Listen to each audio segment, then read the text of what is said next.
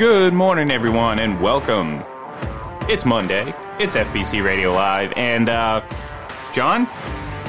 Not really an eventful weekend whatsoever. Nothing really going on. No big signings in Major League Baseball, no drama in the NFL. Just kind of a boring old weekend in December, right? Right. Well, the biggest event, obviously, is the Lakers winning the in-season tournament. Course. Because now, once LeBron gets the 6 NBA titles, which will happen at the age of 43 or 44, So you'll count that as 7? That'll be the tiebreaker. Right. That'll be the tiebreaker. No, that'll be the tiebreaker. So we'll go with that. Although he's already got that one because, to me, losing in the NBA Finals is better than not getting there.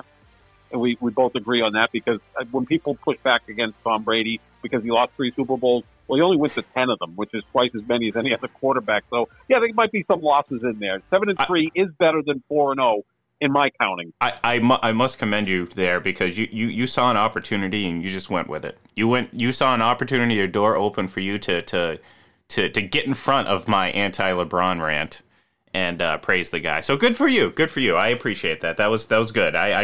You were not going to let go on that one. No, it was like a pit bull. And sometimes the best defense is an offense, right? Yeah, right, exactly. Clearly, you went on the aggressive, but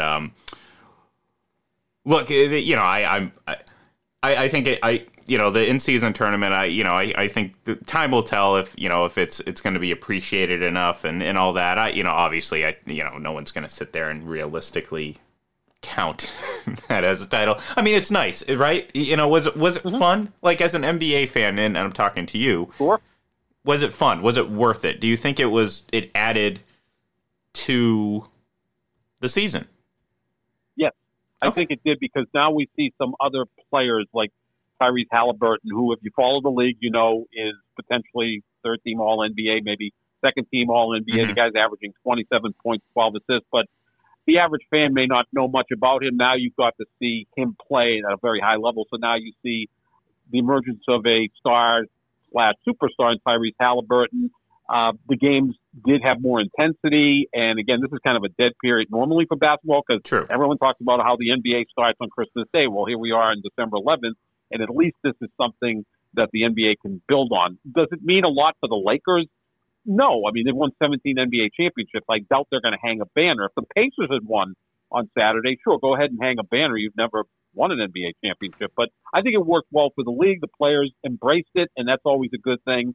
And, I think they got to tweak it a little bit, and they will because the commissioner is active in Adam Silver, and he's also very active with the players. Like, he'll get feedback from the players, and he has that good back and forth with them, unlike Roger Goodell, who is an authoritarian, obviously, and is empowered by the NBA owners, NFL owners, to do so. But I think it was a really solid addition this year by the NBA. Yeah, look, I mean, that's really what it comes down to. Was it entertaining, and was it not a hindrance to the regular season? And I think that's also important too, because I don't think the NBA wanted to do anything that disrupted what they did or do on a regular basis, and that is put together 82 games in a playoff season. So, look, I mean, congratulations to the Lakers. I guess you can count this one for Los Angeles, and Minnesota still has its few NBA titles, but hey, who am I to one say? Of those guys? Well, look, hey, when it takes you, I mean, geez, this is terrible because it's early in the morning. I'm completely blanking on his name. The Lakers star when they were in Minnesota just went into. Thank you. Just went into the Ring of Fame or Ring of Honor or whatever they call it.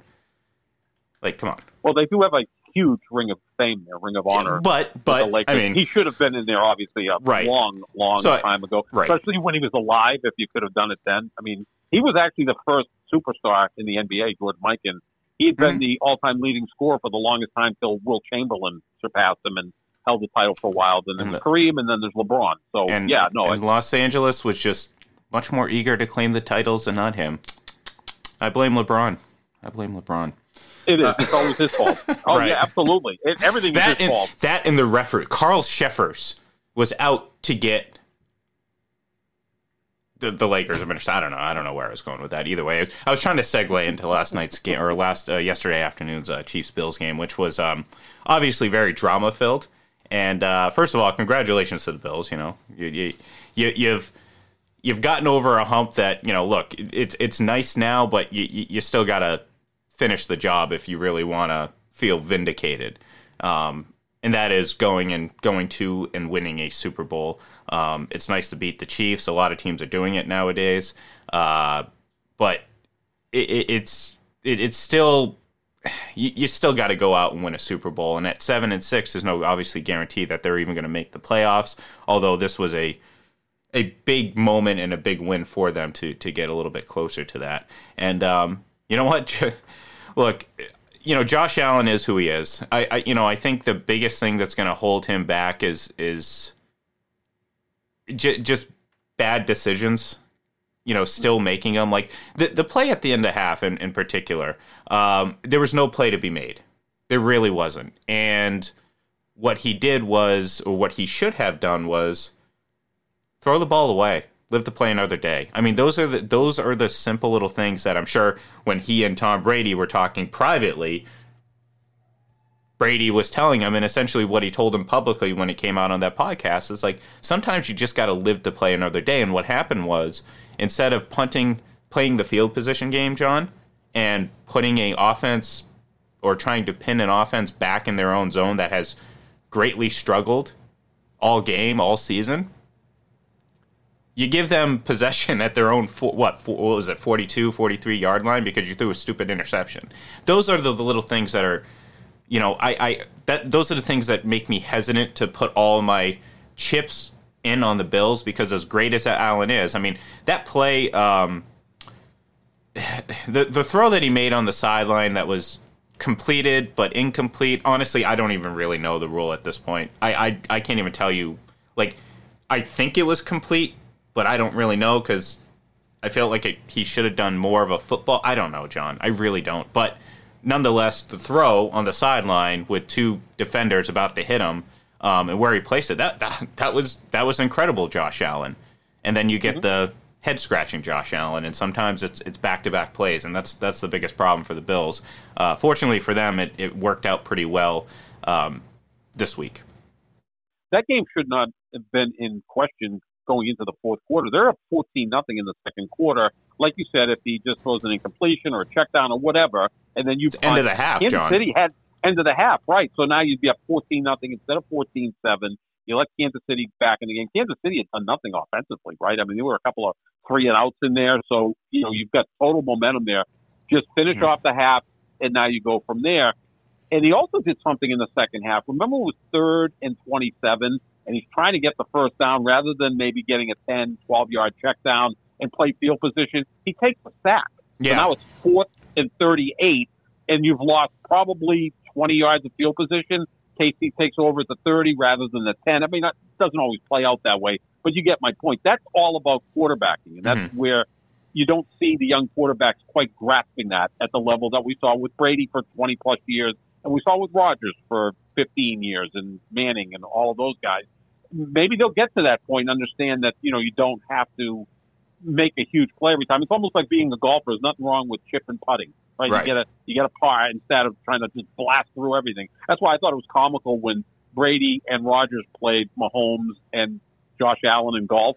Like, Josh Allen and Mahomes were driving the thing 380 yards, but Brady and Rodgers won because they understood how to actually play the sport better. Again, they're older. They get that. Oh, they're just better too. And look, I mean that's Rodgers clearly the best golfer of the four. I mean, come on. Well, I mean, Brady was too. He didn't have enough time in the offseason to practice. I mean, he was in the playoffs, going to Super Bowls. I mean, come on, Low blow number 2 already. Hey, you. I opened the door earlier for you. You just opened the door for me. But look, I mean, that's a microcosm of what we see in actual football too. I mean, and like, I'm not joking. I'm not trying to be snarky. That's why guys like Brady and Rodgers, I'm going to throw him a compliment here, are better than those guys. And I don't want to, and last night, look, I'm going to get into what we saw towards the end of the game here in a second, because I do think it's everyone's talking about it, so obviously we're going to talk about it too, because, peer pressure is terrible. But, no, I mean, there's reasons why we've been saying for a while now, and I think this season has been a bit of a, not an eye-opener, but I think some people are starting to come out of their they're kind of dazed a bit when it comes to Patrick Mahomes. And look, I'm not saying the kid sucks or he can't play football. No, he's a really great young quarterback. No doubt about it. But the lengths that people have gone over the last handful of years to elevate him to a level that he just does not deserve to be at, I think is that foundation has been greatly weakened, especially this season, John. And I know maybe it's unfair to kind of pile on, but for years we've been talking about like I said, I'll go to the things that I've said, and like my thing was I never thought he was when I think about, I'm not even going to bring up Brady here. I'm not even going to compare him to Brady in this sense. But when I think about great deep ball passers, John, I don't think about Patrick Mahomes. I think about Aaron Rodgers. Mm-hmm. To me, that's a guy who throws a great, accurate, deep ball in tight coverage. Doesn't mean he does it every time. Doesn't mean he's perfect. But what I saw for what I have seen from Patrick Mahomes is, well, not so much. And the accuracy isn't necessarily right there. And we're seeing that a lot on display this year, because forget about the offside. It's offside, by the way, too. That's a big pet peeve of mine. People calling it offsides. You get that from hockey, Yep. Being around hockey for a while, you kind of get that hammered into you. It's offside, not offsides. Mm-hmm. But the offside penalty, which was obviously, it was clear as day that he was across the line. Like, there's no argument there. Prior to that, he was beyond the neutral zone. It wasn't to be in the neutral zone. He was in the defensive zone, if you will. It was so blatant and obvious that like there should be no argument, no gray area, that's a ticky. No, that's a you cannot not call that. So sorry, Dan Orlovsky. I know you said the exact opposite, but the reality of it is a penalty is a penalty. A rule's a rule, John, and without rules, there's chaos. There's anarchy. Yes. It's funny. I think I might even have to. I might even have that. I finally have an opportunity to play that soundbite, and I completely whiffed it because I don't even remember if I have it or not. Maybe we'll see. We'll find it. But anyways, the rule's a rule. So, but prior to that, John, remember last week we were making fun of Chris Collinsworth because every time towards the end of the game, they're like, "Oh, you give Patrick Mahomes 6 minutes and then immediately throws an interception, and it was crickets." Mm-hmm. Well, he had an opportunity to take the lead with 6 minutes to go, and what did they do, John? They went 3 and out. Yep. Boom, boom, boom. That's it. I mean, you can sit here and blame the wide receivers, and trust me, the media PR team has been working overtime the last few weeks to do so. And yes, he's had some bad drop luck, but it's not so different than some of the other teams that have suffered some of the same disadvantages. The only difference is this is being used as a blanket excuse when the reality of it is this entire team just hasn't played well, especially offensively, him included. Like, he's not making good decisions. He's playing lazily. And like I said, I mean, it's just all adding up to some very sloppy offenses. And let's not forget, I mean, they just came off a stretch where they went 4 straight games without scoring a point in the second half. Yeah, I mean, that's nearly incredible to believe with him at quarterback, but that's the truth. And the other alarming thing is they're now not lately. No, it's after a while it's habit, right? Yeah, 2018 was a long, long time ago. Let's just put it that way.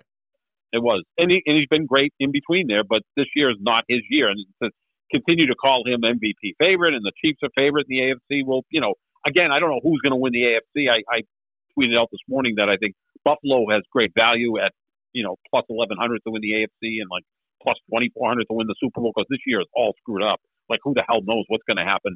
But you look at Kansas City this year; they're 0-5 now when the opposition scores 20 or more points. So they're not winning shootouts, right? So that's obviously pretty alarming. And it was Josh Allen who got the ball back late in the fourth quarter, led his team down to what ended up being the game-winning field goal. Now, the clock management in that series was just, I don't know what they were trying to do. Yeah, those last few plays were dumb. Like, they had like 15 seconds before the 2-minute warning, and you throw 3 deep balls. That was just terrible. Again, I asked the question the other day.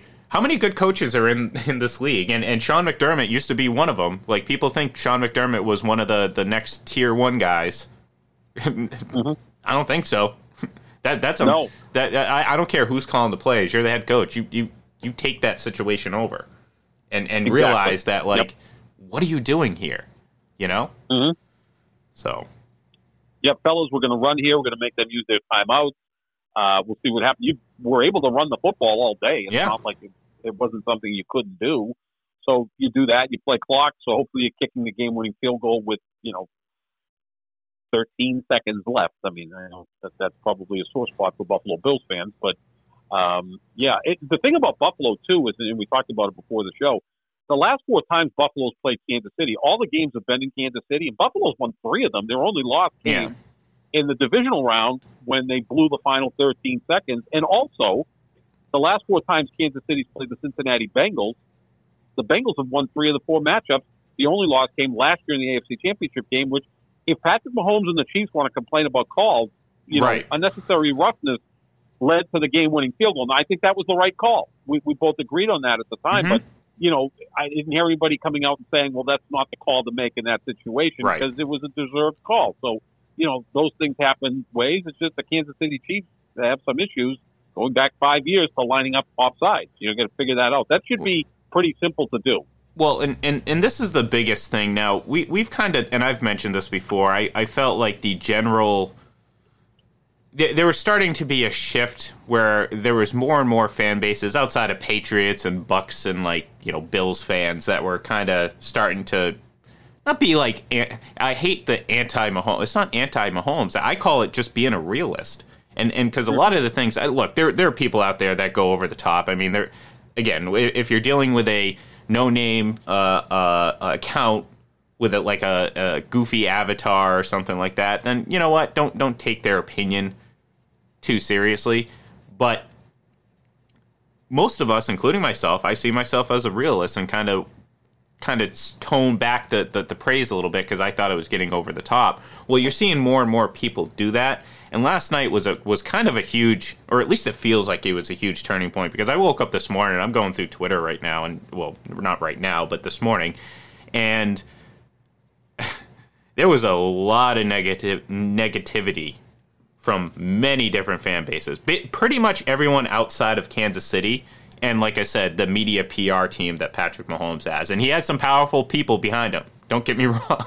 Like, there are some people working overtime. Like I said, Dan Orlovsky doesn't even know what to say. He said 3 different things in the same tweet. He literally had to edit this one tweet 3 different times, and I still don't know what he's trying to say. He just can't accept that it was just a penalty, and, they shouldn't have acted the way they did after the game. Now, again, Chiefs fans very quickly would be like, oh, but that's just how Tom Brady was. No, it really wasn't, John. Like, there's a pretty distinct difference. Yes, he's had his moments. He's had his blow-ups on the sideline. Sure, he's been competitive. He didn't shake some hands. I get it. If you want to criticize him for that, I'm okay with that. My issue with that is that's more of to satisfy a PR thing as opposed to actual sportsmanship, because we heard about the stuff with Nick Foles where it's like, yeah, he talked with Nick Foles after the game privately. No cameras were there, you know what I mean? So, like, I'm not really too hung up on handshakes. If you want to criticize them, knock yourself out.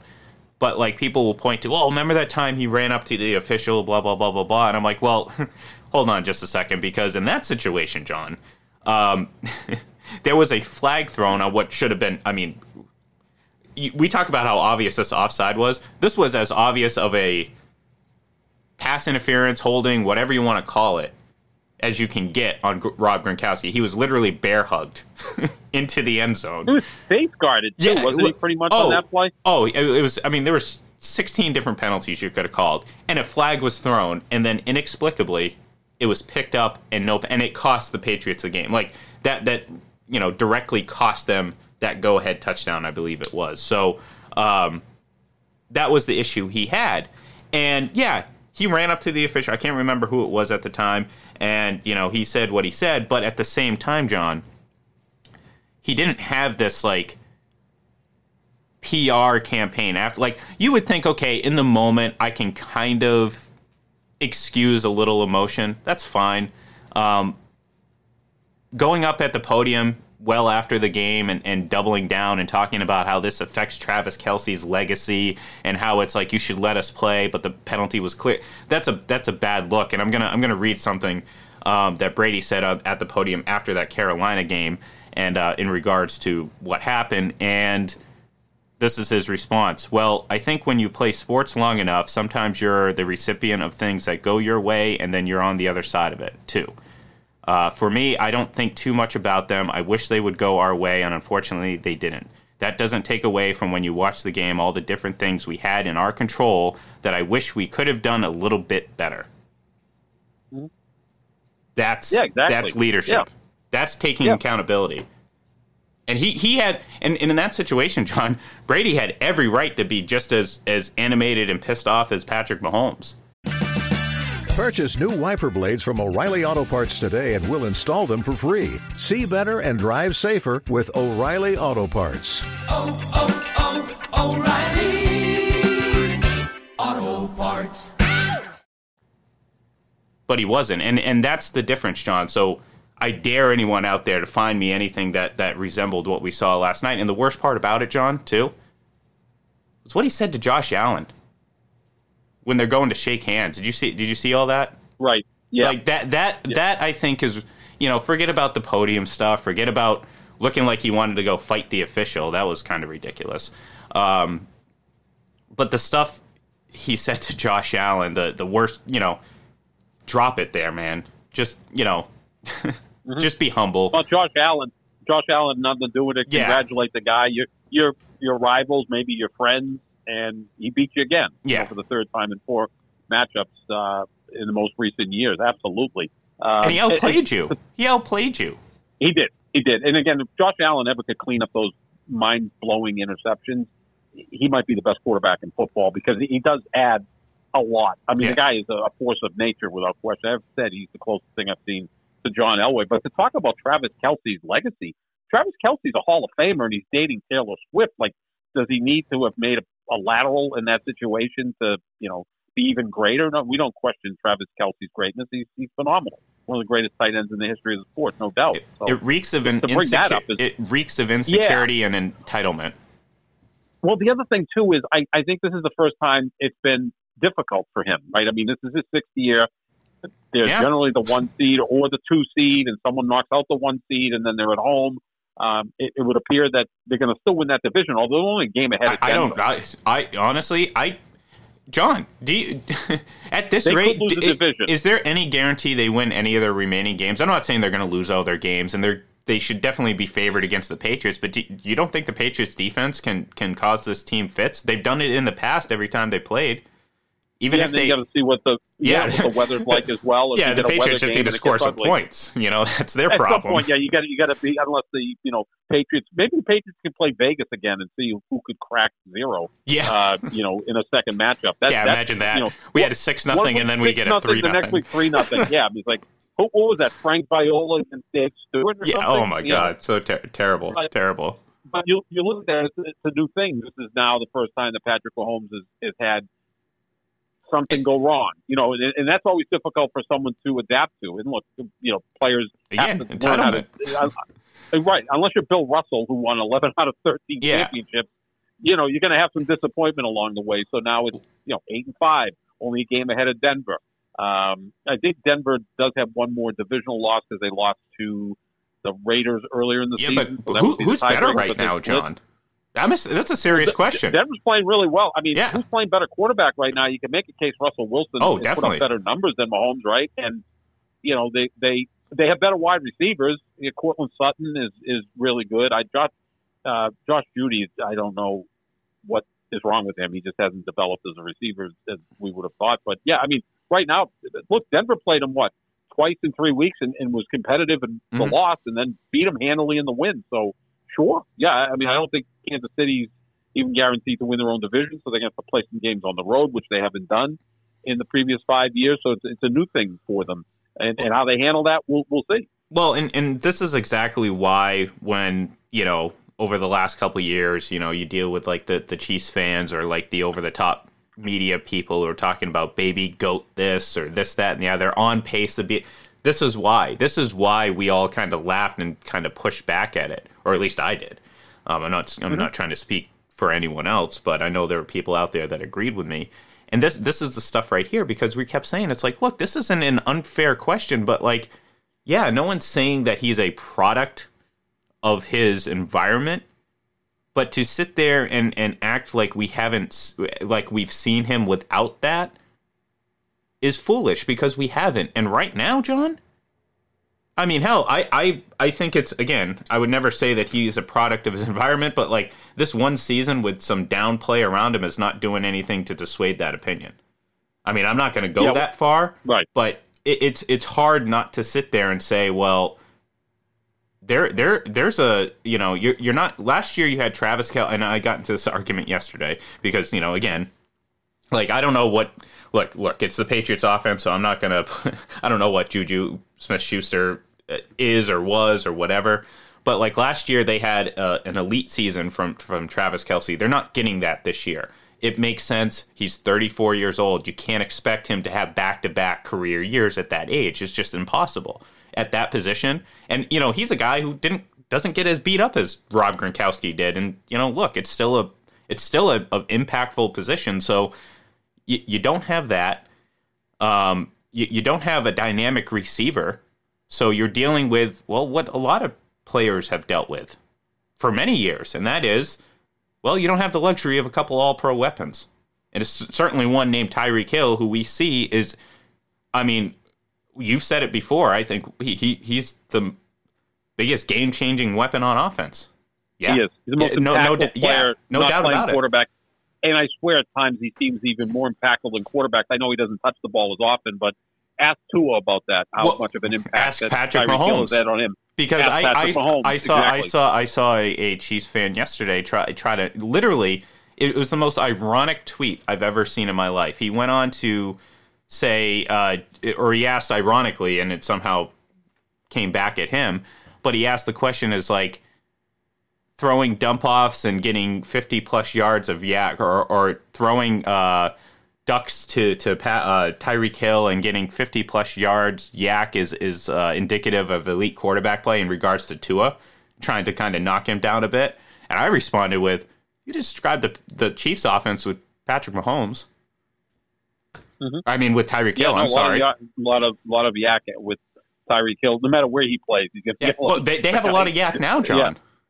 Because that's what the offense is. And that's why last night, you know, I picked the Bills to win because, well, for a lot of reasons, and I felt more confident knowing that Isaiah Pacheco wasn't playing. Because guess what? It's one of the three people that he, like, relies on. He wasn't out there last night. Like, right. It's... like I said, I mean, there's a sense of... not vindication, but a sense of like, okay, now a lot more people are kind of seeing what I and a lot of others have seen for a while. Great young quarterback, no doubt about it. No one's saying otherwise. But the over-the-top anointment and you know, he can do this with anyone. We still hear it from Tony Romo like every week or Chris Collinsworth. It's like these things add to this like narrative that like I said, I think it's starting to change a little bit because what we saw last night on a fairly national level, I know it wasn't a standalone game, but Bills Chiefs kind of got its, you know, own attention, of course, and rightfully so. I mean, it's a marquee game, so a lot of people saw it, and of course the reaction after the fact, more people are going to see it even if they didn't see the game. So I think there is a changing perception of this team, and look, the reality of it is, how are they going to handle it? Because well, we know what the Patriots did. They thrived off being hated. Now, I think there's similarities and there's also differences. Obviously, the Chiefs have certainly not built up that equity, long-lasting success, and as you know, again, that's because you're comparing it to the Patriots. And obviously, like I pointed out, the difference between we've never seen. Again, correct me if I'm wrong, and anyone out there listening or whatever, but we've never seen that level of just head-scratching actions on Brady's behalf. Like, he's an emotional guy, and, you know, like I said, if you have issues with the handshaking, and if you want to talk about that time that he, you know, kind of got in the face of the official, by all means do it. I can point out the differences, and very clear differences in my opinion. Last night, I think, really started to kind of shift the tides a bit, and I think you're seeing a far more, if you're going to say Chiefs fans or the field, well, I think the field is primarily every other fan base at this point. Yeah, I mean, the way he communicated with Josh Allen was not a classy act. Shake the man's hand and say, hey, hopefully we'll see you guys in the playoffs, and then to carry over to the podium. I get that. Maybe you have someone else on the team do that. Like, you're supposed to be above that. Maybe you have one of the wide receivers, although, or respond exactly how Brady did. Or just do it in that way and say, look, if we just played better in the first half, we wouldn't have been down 14-0. I got the ball back with 6 minutes left in a tie game, and what did I do? A 3-0, which is not good. So, yeah, I mean, this is all new territory for them, and, they're trying to find their way through this. I've said this since about midseason, Ian. This whole team seems distracted. The whole Taylor Swift thing with Travis Kelce seems to be a distraction, and I think Mahomes, and again, he's got kind of a... I think they all believe the hype.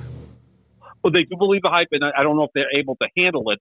And also, he's got kind of a wife that's a little out there and a brother that's kind of out there. So, maybe he has to reel all of this in. And look, Tom Brady was dating Giselle as he was going through an undefeated season. I mean, there's a lot of a circus-like atmosphere there. The Patriots always handle that. I mean, look, they handled playing a season with a serial killer in their locker room, and then they played the next season. And I'm not even saying that as like a joke. Like, remember the media circus that came with Tebow? Oh God, yeah. And then the following year, they're dealing with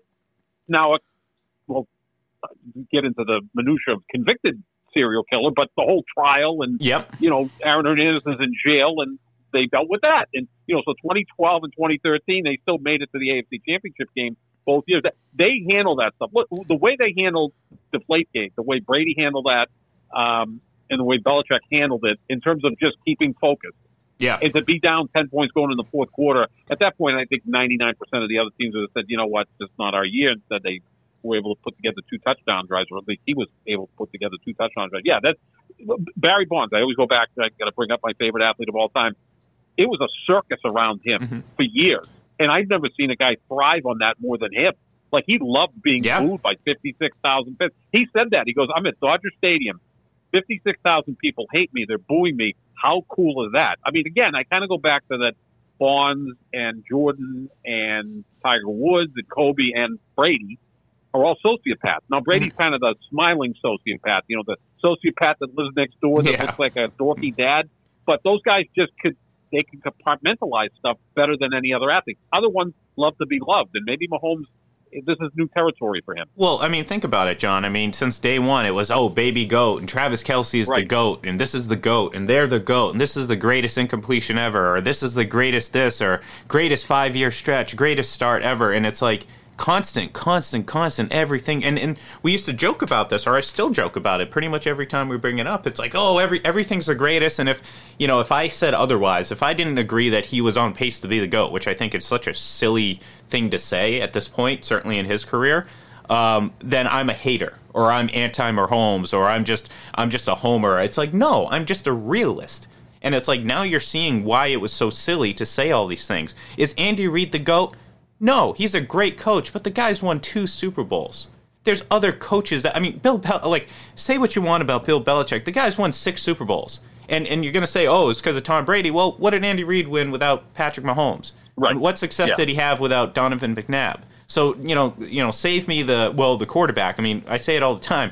Outside of Dan Gibbs, or Joe Gibbs, I just somehow mashed Poor up guy, Dan. Disrespecting him by not even giving him the right name. This is how disrespectful. I know.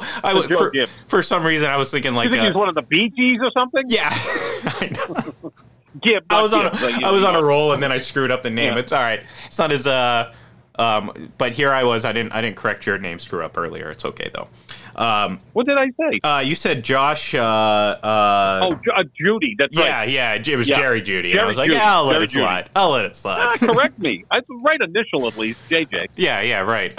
But like that's that's what I'm saying. What coach is successful without a great quarterback? And Joe Gibbs had some pretty darn good defenses during that time as well. So, sure. So again, it's it's silly to me that like this overhype has just it hit a fever pitch. It's boiled over, and I mean it doesn't help that guys like Collinsworth and Romo and Dan Orlovsky, guys with prominent roles in the media, fuel this. I mean it is what it is. It's how the machine works.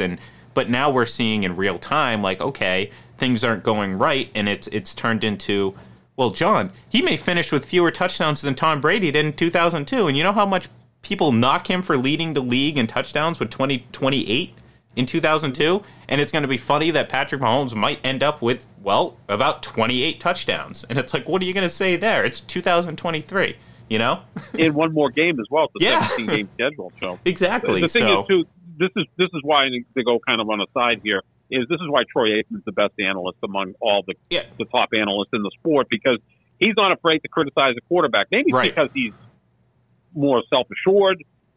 Look, he can also flash 3 Super Bowl rings in front of people's faces if they want to say anything. I think he's one of the great quarterbacks of all time. I think he played the way the team needed him to play. Right. That first Super Bowl, he was MVP of that game against Buffalo. He could light it up when needed, but he had an outstanding defense and a great running game.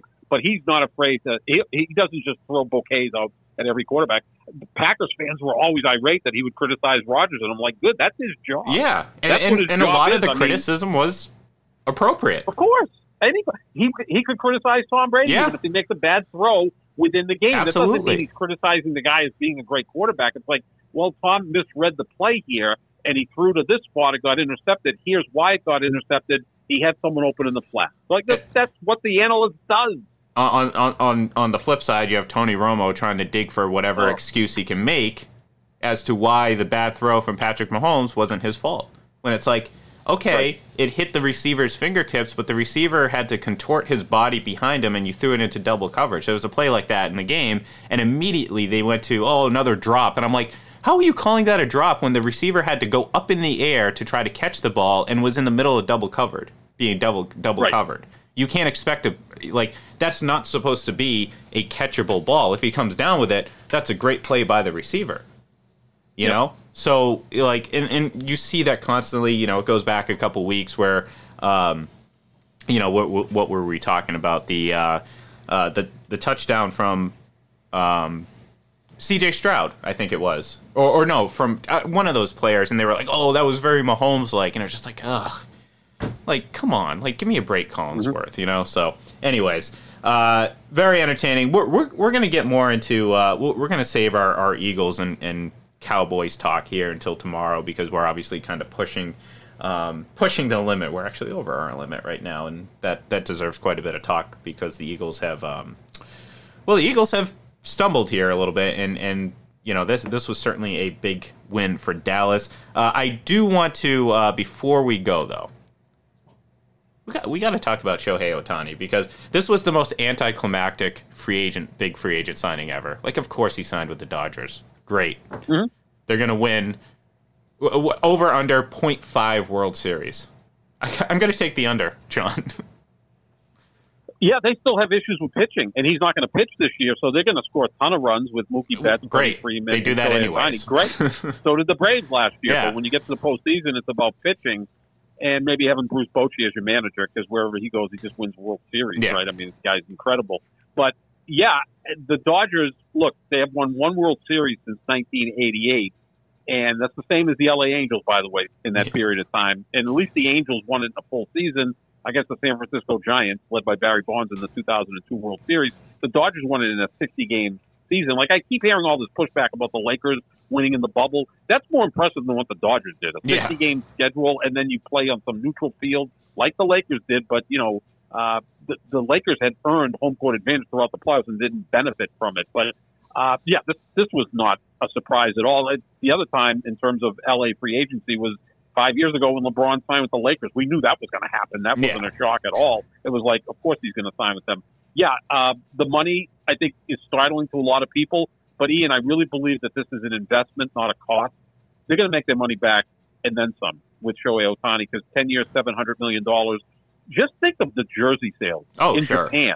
Oh, I mean, absolutely. What do those jerseys go for? $150? Like, the real authentic jerseys. If not more, I'm a little out of touch with that.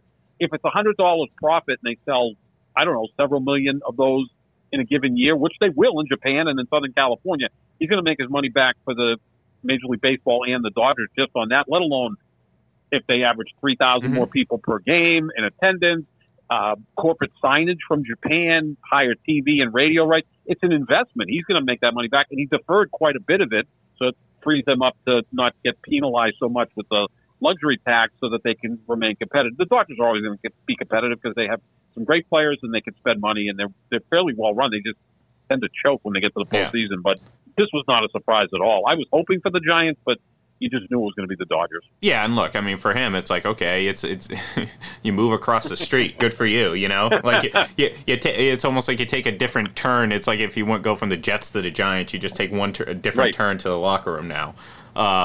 You know, so but yeah, it's like, okay, you know, you thought, like, I was kind of surprised when all that stuff about Toronto, I was like, wow, is Toronto really going to, but I was like, it just didn't make any sense, you know what I mean? It just didn't seem like it you know, it was exactly the opposite of what he wanted, or at least what we thought he wanted, but when it kind of all fell apart, and like, I feel for some Blue Jays fans, because I know they were already getting ready to buy his jersey and surely bought into a lot of the reports that came out leading up to him ultimately signing with the Dodgers. But, you know, at the end of the day, it's you know, how different are they from the Angels? And you brought up they both won one World Series. I'm pretty sure they've each only had like one Hollywood movie about them. They're very similar franchises over the last 30 years, right? Angels in the outfield, and wasn't Rookie of the Year. The Naked Gun. Yeah, Naked Gun, well, the right? Naked Gun, too, was Dodger Stadium. That's true. Yeah, and that movie trumps all of those other ones. Yeah, but there were the funniest movies ever. Yeah, that's true. All right, well, whatever. Silly, but it's a great movie. But the Dodgers obviously better run than the Angels for sure. I mean, the Guggenheim Fund is like endless, so they pour money into the ballpark and into the organization just to get to the postseason. They can't win. That's what makes baseball fascinating. Like, we all just assume the Braves and Dodgers were going to meet in the NLCS, and it was the Phillies and Diamondbacks. Like, who thought Texas was going to go undefeated on the road in the postseason? These things happen in baseball, which, you know, the postseason is so short compared to the regular season. It's like best of 5 in the divisional round. Like, even with Shohei Ohtani, what if Mookie Betts, Shohei Ohtani, and Freddie Freeman don't hit in that series? What are they going to do? They don't have great pitching. But, you know, if Toronto was really going to sign him, they probably would have had to offer him close to $1 billion because of the exchange rate. So, I mean, that would have been an incredible commitment. Well, again, I think you make your money back. When you think, I know I'm not, this isn't woe is me, Shohei Ohtani, but at the end of the day, he's getting about half of what his actual yearly rate is based on the taxes he's going to pay in California anyway. Yeah. So, if I were him, I would have come to Florida and signed a $700 million deal with whatever team. I mean, let's just put it that way. I don't really care. Pick a team. Yeah, exactly, because that nearly 50, if not over 50%, turns into about 37, and that's 14% California, right? California, New York. Oh God, that's crazy. That's crazy. $1 out of every $7 goes. $100 million of the $700 million goes to the state of California. And probably close to 30% goes to the federal government. You're right. That's why I love those tweets where it's like, congratulations, the federal government just signed a 10-year, $364 million deal with the Dodgers, and it's true. It's true. Yeah. I mean, they're sitting there saying like, oh, I love free agent period. And keep it going, baby. Yeah, keep it going. Yeah, get those contracts up. Let's do it. But anyways, no, look, I mean, good for the Dodgers. You're right. You know, without, like, they don't even have, honestly, they should, but they don't even have to win a World Series for this to be a successful investment. For it to be successful, yes, you have to win a World Series, because if not, you're going to just look at this as like, okay, great, you know, you signed a big deal. You had some nice moments, but ultimately you didn't win anything because of it. But like you said, at the end of the day, jersey sales, you know, hype, TV rights deals, and Japan, all that stuff. I mean, and again, who knows? Access to other players as well. True. Yep. You know, if down they the want line. to really be in on Yamamoto, maybe that True. You know, the Dodgers would be interested in him, and he's supposed to be the best pitching prospect to come out of Japan ever. Yeah. So again, there's so many things where, you know, from a business standpoint, winning a World Series is almost kind of far down the list in terms of what the positives are going to come back for all this. So So, yeah, look, I mean, good for the Dodgers. When you have that money and you can spend that money, go for it. Absolutely. I never dissuade because, like, here's the thing, John. When it fails, it's even more satisfying. Like, look, like, okay, the Yankees went out and got Juan Soto. Awesome. Great. I don't care. How many times are we going to fall for, oh, my God, the Yankees went out and got the best hitter on the market? This is going to change everything, except this is the same thing they've been doing for 25 years. And how many World Series titles do they have to their name? One. Just one since the turn of the century. But you know what, though? I give them credit, though. They go 82-80, and they get shaken up enough to go out and make a big deal. Maybe could go 87-74 the next year. Good for them. Better than the Red Sox, 78-84 back-to-back years. The Red Sox have 4 World Series titles in the same time period. One on the horizon. But that's how they do it, John. They make you feel like there's nothing in sight, and then boom, 100-win season, World Series, back to the bottom of the division. They've turned into the New York Giants. It's like they're horrible, and then all of a sudden, whoa, look at this. They're in the playoffs, and they win it all. It's just the same thing. I mean, they finished last 6 out of the last 12 years. Yeah. That's difficult to do when you have Baltimore that was constantly rebuilding, but in that period of time, they have 2 World Series. They're obviously the ultimate trick-or-treat organization, right. But they're not going to be. Supposedly, they're one of the 12 teams on Yamamoto. Yeah, and I'm also hoping to date Scarlett Johansson. Yeah. You've been hoping for that for a long time, John. Keep hoping, Ian. Well, you know what? Be Travis Kelce. Just go for it, okay? Just go for it. He's 6'6". He's a future Hall of Famer. He's 25 years younger than me. So what's stopping you? Handsome guy. From being that. All of that. That's right. The 60-year-old guy's going to come out on the field and be, you know what? I would not line up off sides like those other receivers. Right. I wouldn't. And sorry, Patrick Mahomes, as much as you hate it. Without rules, there's chaos. That's right. So, all right, that's going to do it. We're going to say goodbye. We'll be back tomorrow. Like I said, we're going to talk more about the Eagles and the Cowboys and everything else that kind of happened because this was dominated by Chiefs and Bills and some other things. So thank you, everyone, for tuning in, and we'll talk to you tomorrow.